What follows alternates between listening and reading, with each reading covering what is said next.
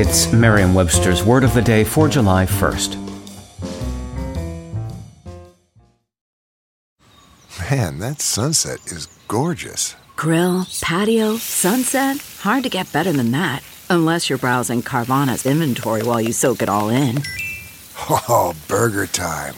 So sit back, get comfortable. Carvana's got thousands of cars under $20,000 just waiting for you. I could stay here forever. Carvana, where car buying meets comfort meets convenience. Download the app or visit Carvana.com today. Today's word is bijou, spelled B-I-J-O-U. Bijou is a noun that means a small, dainty, usually ornamental piece of delicate workmanship, a jewel.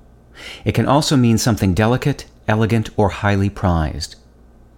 Here's the word used in a sentence from Vogue by Lila Ramsey.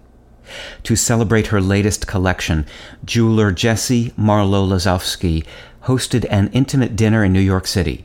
In a Putnam & Putnam designed vitrine filled with layers of sand in desert sunset hues, the bijou were on full display and guests took their turns trying on the fine jewelry baubles. The word bijou, which can be pluralized either with an X or an S at the end of the word, has adorned English since the late 17th century. We borrowed it from French, but the word ultimately traces to Breton, a Celtic language closely related to Cornish and Welsh, and spoken by inhabitants of the Brittany region of northwest France.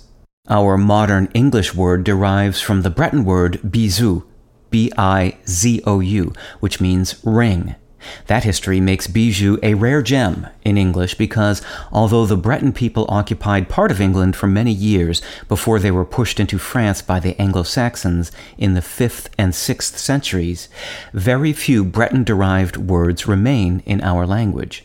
Another Breton descendant is the word menhir, spelled M-E-N-H-I-R, a term for a kind of monolith. With your Word of the Day, I'm Peter Sokolowski.